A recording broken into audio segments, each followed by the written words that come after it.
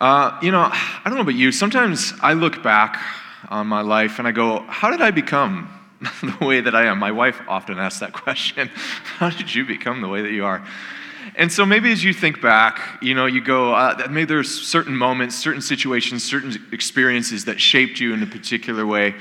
And one of the things for me is I've always, as far back as I can remember, I've had this fascination with the really deep questions about life.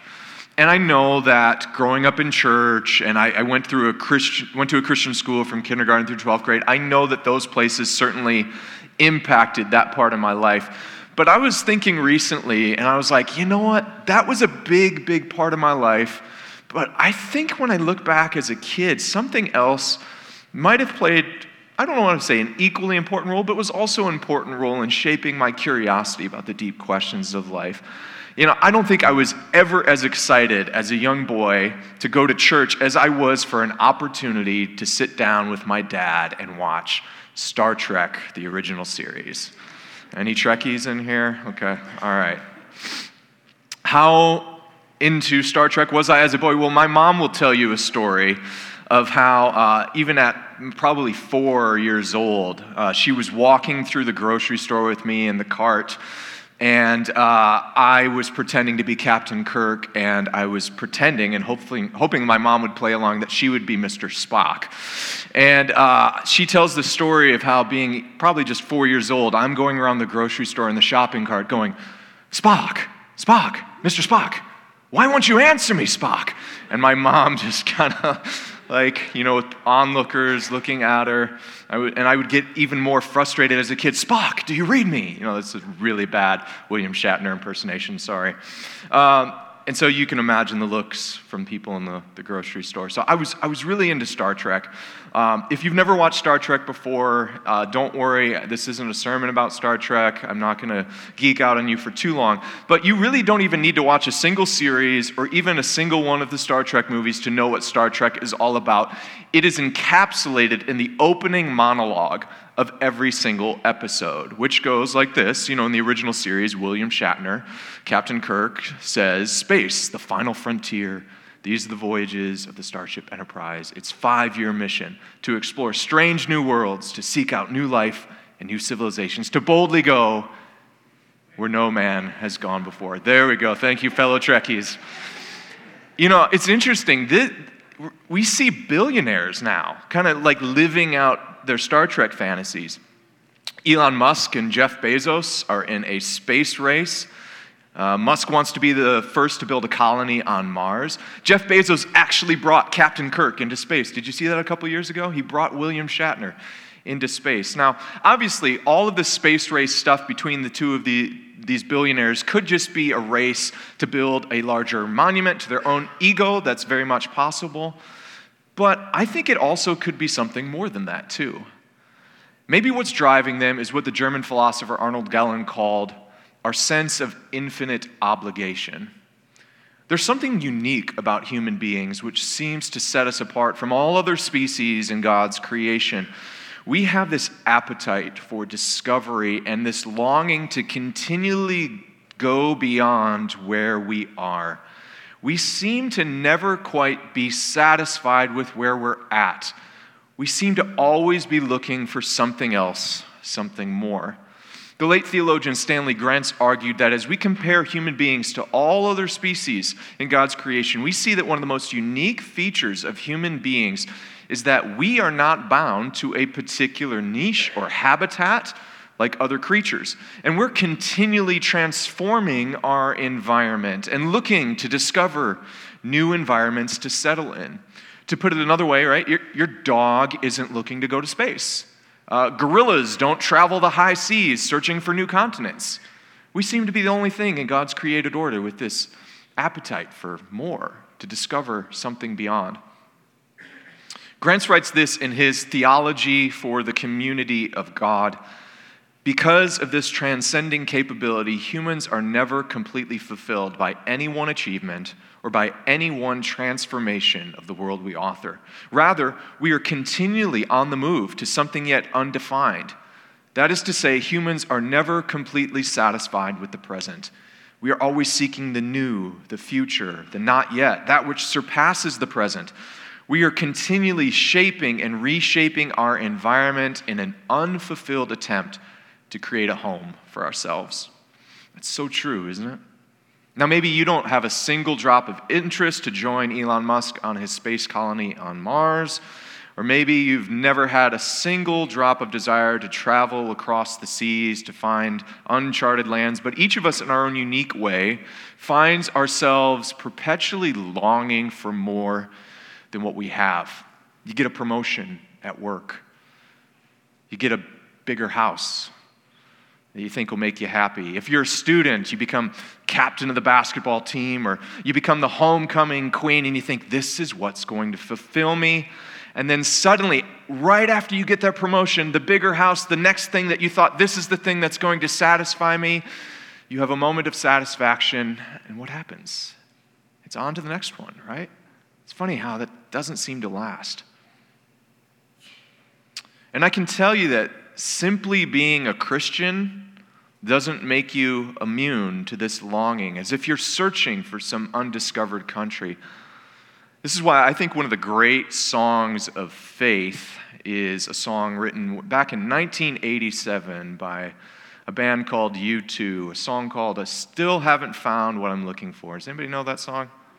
Okay, I won't sing it for you. Bono does a much better job, but you can hear Bono, who's a professed, very vocal Christian, sing about his wrestling with this sense of infinite obligation, this sense of infinite longing, this sense that he knows the Christian story, and yet he still experiences moments of feeling like he still hasn't found what he's looking for. Listen to these lyrics about how he's describing, I believe the right things about Jesus, but yet, what is this?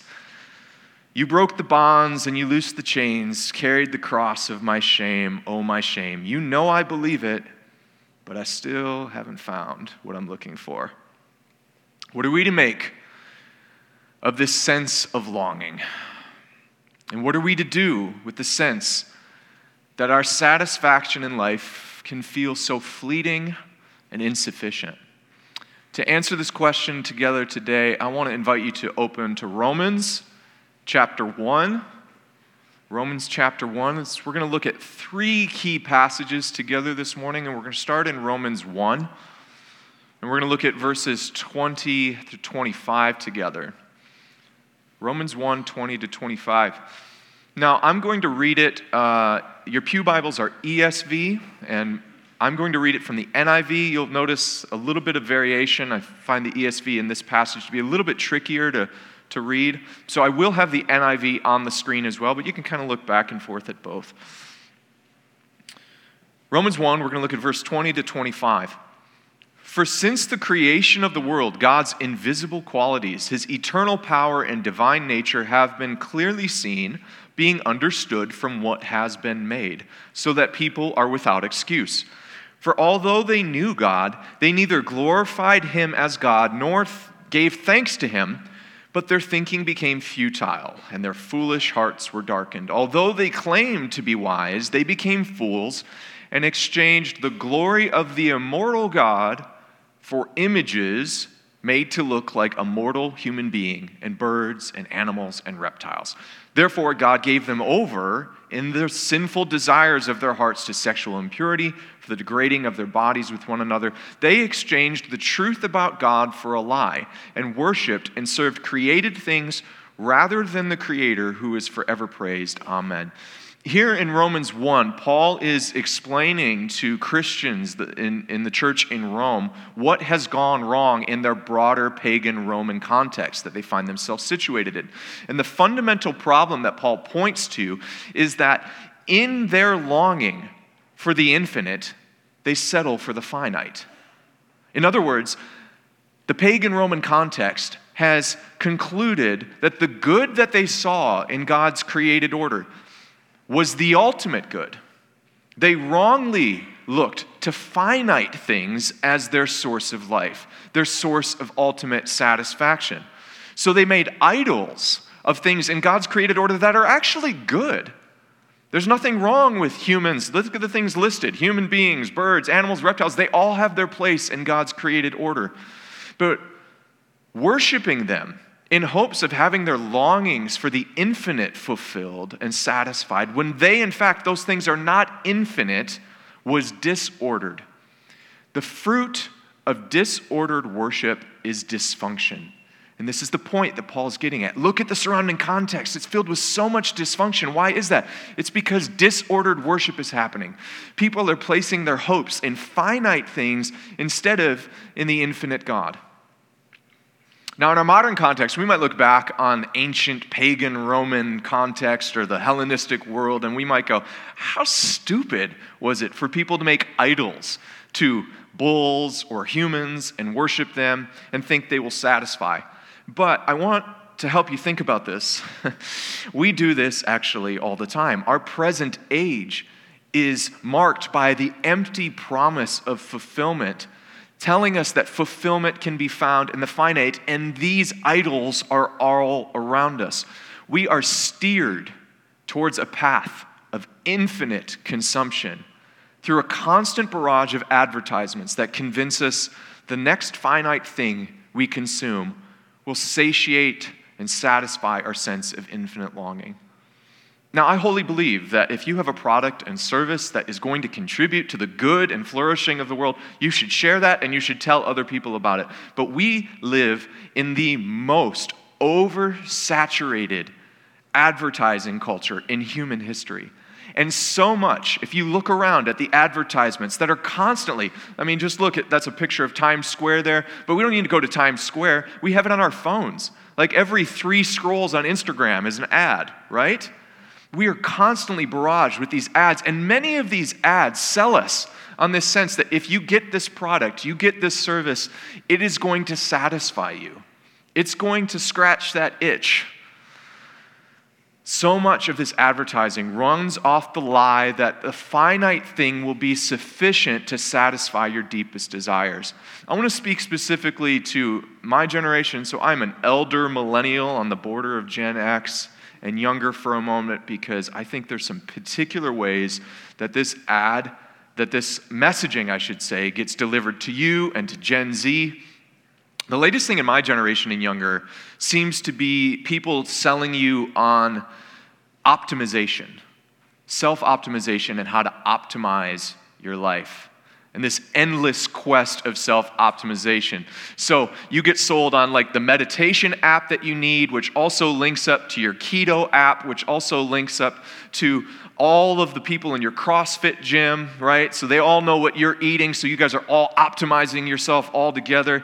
And that, you feel like you have to do all of that stuff to address just one layer of your growing anxiety about this self-care routine. And you have to have the perfect self-care routine these days, right? That's a growing list of things that you have to do each and every day. And you heard one podcaster tell you that if you don't get up at 4 a.m. every single day, that you're going to be a loser, right? And then you heard another podcaster tell you, if you don't have at least 6 streams of passive income, you're going to be in debt the rest of your life because, what other generation has to go through like a recession seemingly every 4 or 5 years? Way to go. Congratulations, millennials and younger. You get hit with a recession every few years now. So how are you going to make up for that? And now, on top of that, you have to keep spending and spending and spending to get all of these things. You have to have 10 to 12 different streaming services just to keep up with basic dialogue in the office about the shows everyone is watching, right? And you feel like, boy, if I don't have all of these streaming services, I'm not going to even have basic conversations with other people I work with. And for Gen Z, oh my goodness, Gen Z, I want to say it's 10 times even worse. I remember back in high school, it was pretty much like I was competing with all the other guys to get the attention of the girls, right? We all know that's what high school is primarily about. But all I had to compete against was the guys in my local high school, so I could be good at basketball or be funny, and that's all they cared about, and you got social status that way. Gen Z doesn't have that. They are constantly connected to a seemingly infinite network of people that they constantly have to compare themselves to all the time. And then what happens at school if you do something, all the Gen Z people in here are going to be mad at me for saying this word. If you do something cringe, right? That's the thing Gen Z is most against. You do not want to be cringe, right? You do not want to be cringe. Cringe means like if you have, for example, like Walmart sneakers instead of Jordans, and you go to school in your Walmart sneakers, and someone takes a picture of that, and now they're posting it on social media. Now you didn't just get made fun of in high school that day. You got made fun of by people you don't even know. Oh my goodness. So hard. And so you feel this sense of, I got to get the best sneakers.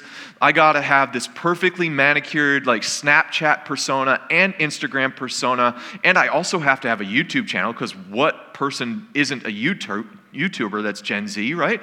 And if I don't have at least 10,000 subscribers, I'm nobody. And then, I guess I'm also supposed to be streaming on Twitch how good I am at video games. It's like Gen Z has it tough. They do. This social pressure to get the next thing, to achieve, to get something else that's being advertised to them. And once you get all of those right things, guess what happens? You get a moment of temporary satisfaction and poof, it's gone. And just like that, you find yourself quietly singing to yourself, and I still haven't found what I'm looking for. It's like what Stanley Grenz writes. This human incapability to be fulfilled by any structure of the world, in turn, drives us beyond the finitude of our experience in a never-ending quest for fulfillment. Is there good to be found in eating healthy, joining a gym, exercising? Is there good to be found in the sense of community you might experience as you watch a show on Netflix with some friends and you have discussions about it? I mean, we do this in the worship team all the time. Is there good to be found there? Is there good that you can even experience as you maybe have interest in the beauty of fashion or the arts, attending a concert, going to the theater? Yes, there is good there that's part of God's goodness in His created order. But the key thing is, these are not experiences that are intended to be ends unto themselves.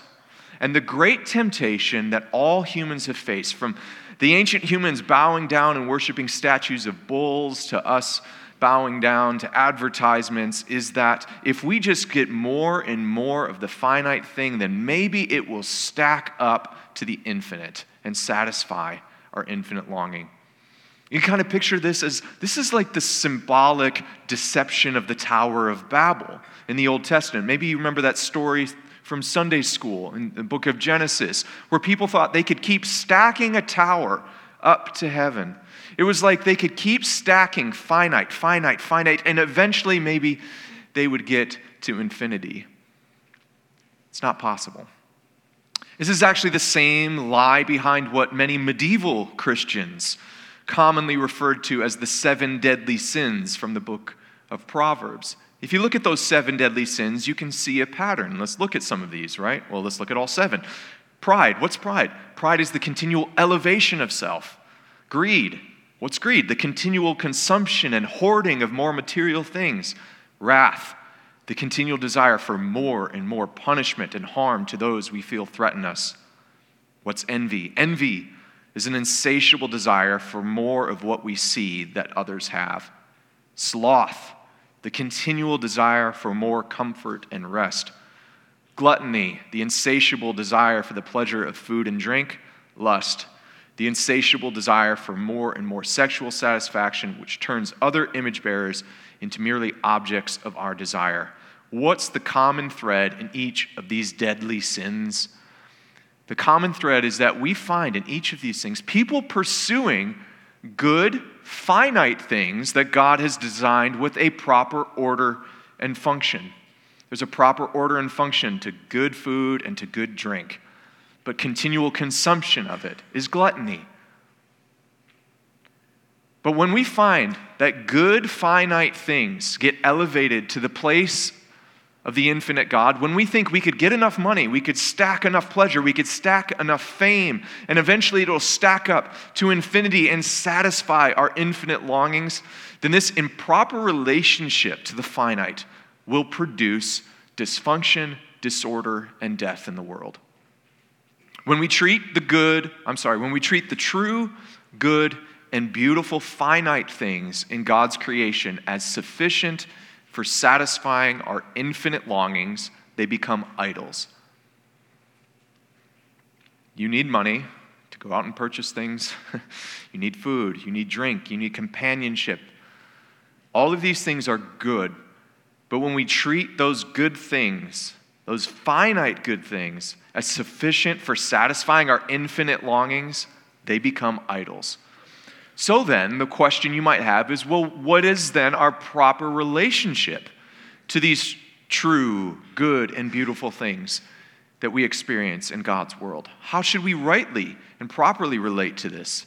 The truth, goodness, and beauty found within the finite is designed by God as an invitation to a perpetual journey of union with the infinite fount of truth, goodness, and beauty. When we see finite things as an invitation to continue upward, to find the source of truth, goodness, and beauty in God, then those finite things can function in their proper role. Instead of being idols, which we see them as an end of themselves, we can see them as a doorway. We can see them as an icon, which draws our attention upward and higher to their source. It points beyond the thing itself and ultimately to the source of life. That is the proper relationship. The ache we experience for the infinite is the image of God within us, within our human nature, longing for union to its source and home in God. This is the ache that we feel. We were made for union with God. Now, many Christians in the past called this journey of union with God theosis, and it's a Greek word that they use to describe, again, a journey of union with God in Christ. What early church fathers like Athanasius believed, and in part of your bulletin there, you see at the bottom a recommended reading. Go read 4th century church father Athanasius on the Incarnation. You might go, I can't read that. You can, I promise you. And it's free online. Just search for it. It's public domain. What early church fathers like Athanasius believed about this journey was that because God became a human in Jesus Christ, humans, through their union with Jesus Christ, would get to become united in such a way that we would experience the perfect bond of infinite love shared in the perfect union between God the Father and God the Son. So if you picture God the Father, God the Son, obviously perfectly united in the triune Godhead, how do we get union with that? You have a fully God, fully human Christ Jesus. In our union with Jesus Christ, we get united to God to experience that perfect union, that perfect bond of love between the Father and the Son. And that union with God, I want to encourage you, church, that union with God, that is the solution to our longing. This is what the author of 2 Peter is referring to in 2 Peter 1, verse 3 through 4. If you want to turn over to 2 Peter chapter 1, verses 3 through 4. We will look at this in the ESV. 2 Peter 1, 3 through 4. Here's the solution to our longing. I love this passage. His divine power has granted to us all things that pertain to life and godliness through the knowledge of Him who called us to His own glory and excellence, by which He has granted to us His precious and very great promises, so that through them you may become partakers of the divine nature, having escaped from the corruption that is in the world because of sinful desire. Whoa. I mean, it almost sounds, if you're not careful, like you look at that and go, gosh, that almost sounds blasphemous. Partakers in the divine nature? But yes, this is what the author of 2 Peter is pointing to as the solution to our desires for infinite longing, is that we can have union and participate in God, to be partakers of the divine nature, and then to escape the corruption of this disordered application of our desires. The disordered application of our desires to see in the finite the end of our longings. I want to bring up just a couple of key points here, though, as we think about what this means, because we can get some misconceptions about what does it mean to participate in the divine nature, and what does it mean when we say things like, preachers say things like God is sufficient. So I want to clear up a couple misconceptions here. Here's the first thing I want to clear up. And it gets to the different kinds of knowing when we talk about knowing God. There's a difference between knowing a propositional truth about God and knowing through participation in God. Knowing a propositional truth about God isn't the same kind of knowing as participating with God. And let me explain. To steal a helpful analogy from a well-known cognitive scientist at the University of Toronto, John Vervaeke, Vervaeke talks about the difference between propositional knowing and participatory knowing. So a propositional truth would be, for example, the statement, cats are mammals. That's a truth about cats. It's a propositional truth. Now, I've never had a cat as a pet. I'm allergic to cats. I'm not a cat person. So I can tell you a propositional truth. Cats are mammals. Yes, I know that. But that's very different than knowing, let's say, a particular cat as a pet. I've never had a pet cat. So there's a bunch of things I can't tell you about. But those of you that have had cats or currently have a cat as a pet, you have a deeper level of knowledge about your cat than I do by me simply knowing, well, it's a mammal, it's got 4 legs, it meows, makes my eyes water and my throat scratchy. Those are propositional truths I know about cat. But you have knowledge about the cat that's different from participating with that cat as your pet. You know what its fur feels like.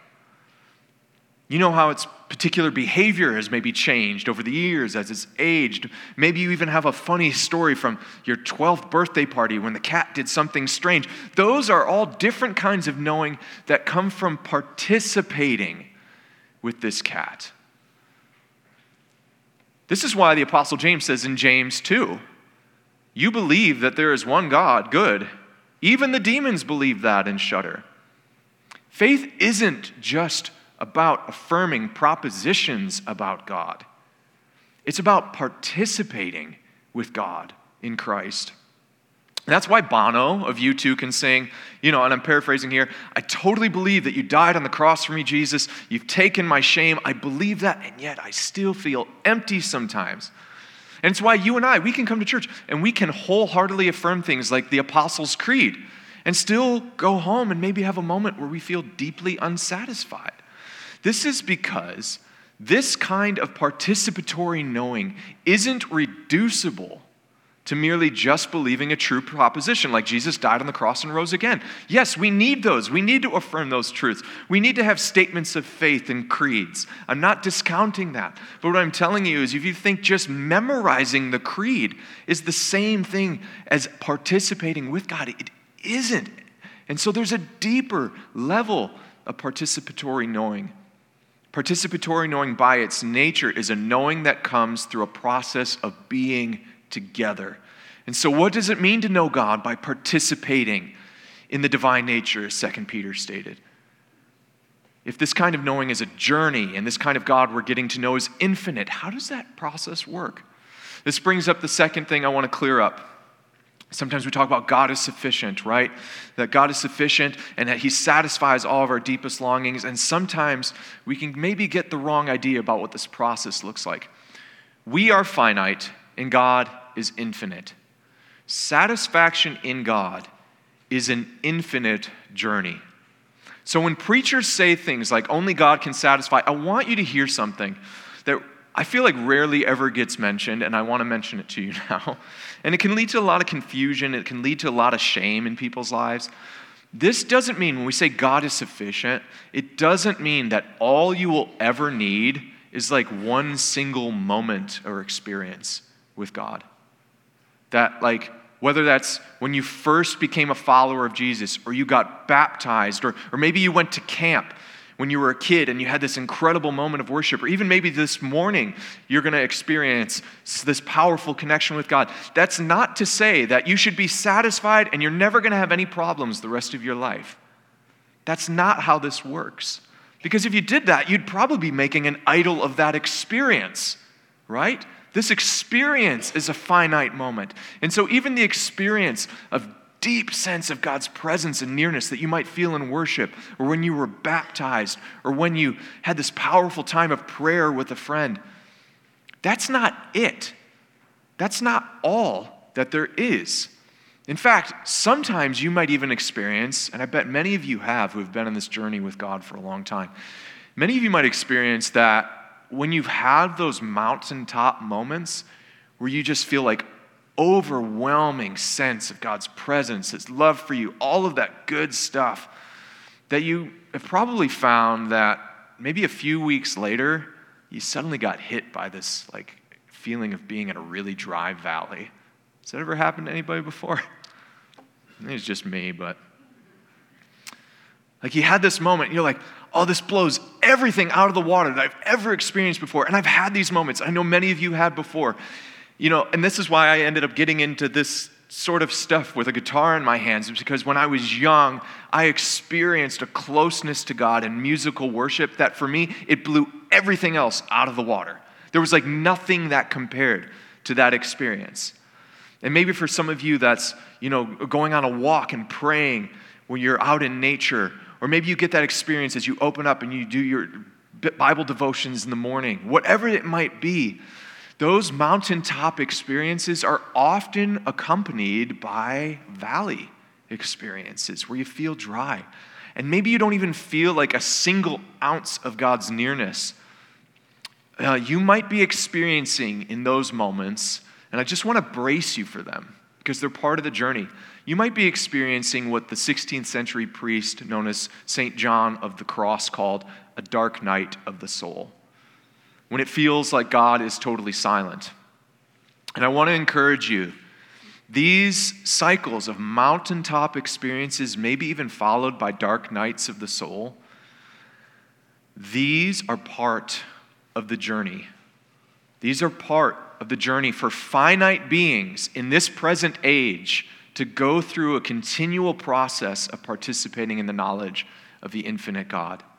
So you might go, okay, Paul, well, if that's part of the process, if I might have mountaintop experiences and then I might have valleys, like what's the difference between that when I might be in the valley and going, God, I don't feel your nearness, to like when I've been really greedy and I've spent a whole year just trying to accumulate material possessions for myself, and I feel empty at the end of that. What's the difference? Because, Paul, if I'm going to have moments of feeling empty, maybe I'll just take the money, right? Maybe I'll take the gluttony. Here's the difference, and I want to encourage you, and I want to offer this. I intend this as encouragement and hopefully strength for you. The difference is that the continual journey of the knowledge of God is producing in you fruits of the Spirit. And you're going to be able to look back on past versions of yourself, even when you have these moments.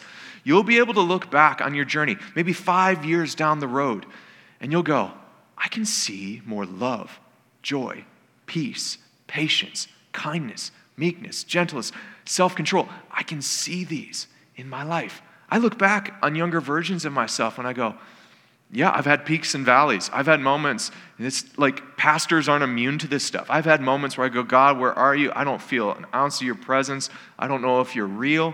People have moments like that. Christians have moments like that. Pastors have moments like that. But I can look back on the difference between that and when I've been greedy, and I can see the fruits of the Spirit in my life. And here's what else I can see. I can see that journey and the fruits of the Spirit in my life have actually contributed to the flourishing of other people around me. Whereas greed, sloth, envy does not. The continual journey of the knowledge of God is going to produce the fruits of the Spirit in your life. You may not see it right away, but I promise you, and there are many of you who have been a much longer journey with God, that you can offer some encouragement to younger people and be like, keep going. Let me tell you from my story. Keep going, because I've seen these changes in my life, in my marriage, in my relationship with my family members. The fruit of this journey with God leads to the flourishing and well-being of the world around us.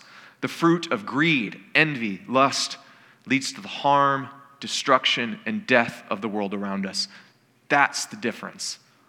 And so while the journey of knowing God in this age is punctuated, it is punctuated by moments of difficulty and sorrow, I want to encourage you, in the age to come, the journey is only going to be marked by infinite bliss as we go from one mountaintop to another, from glory to glory. So in this age, you're going to have this. But the hope that we have in Christ is that we are going to, in the age to come, in eternal life, we are going to be going from mountaintop to mountaintop, on this journey of knowing God more deeply, more intimately. 2 Corinthians 3:17 through 18 gives us this encouragement. Now the Lord is the Spirit, and where the Spirit of the Lord is, there is freedom.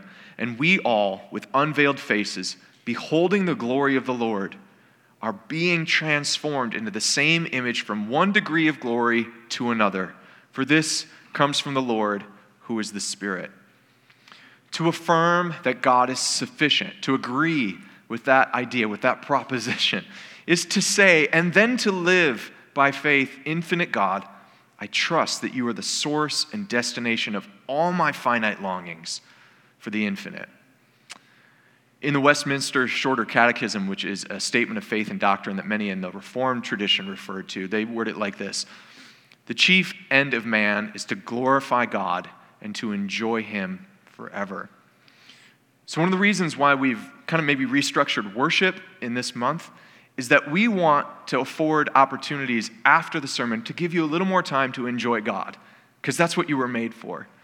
And I want to encourage you, like in a moment here as the worship team comes back up, we're going to stand back up and sing, and I really want to get this point across. When we do this, sure, you can treat it like Christian karaoke, right? Or it's like we're just singing some songs. You can go through the motions.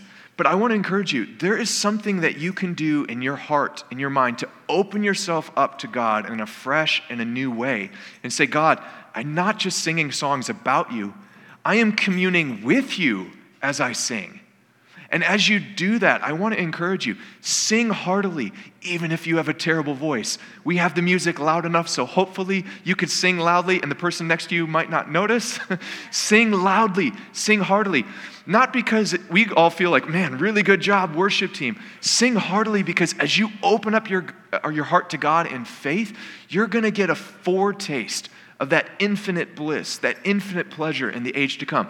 You're going to get what Paul called a down payment of the Spirit, a down payment of the thing to come. So right now, we're going to participate with God. We're going to do that participatory knowing. So I want to invite you now to stand and to sing together.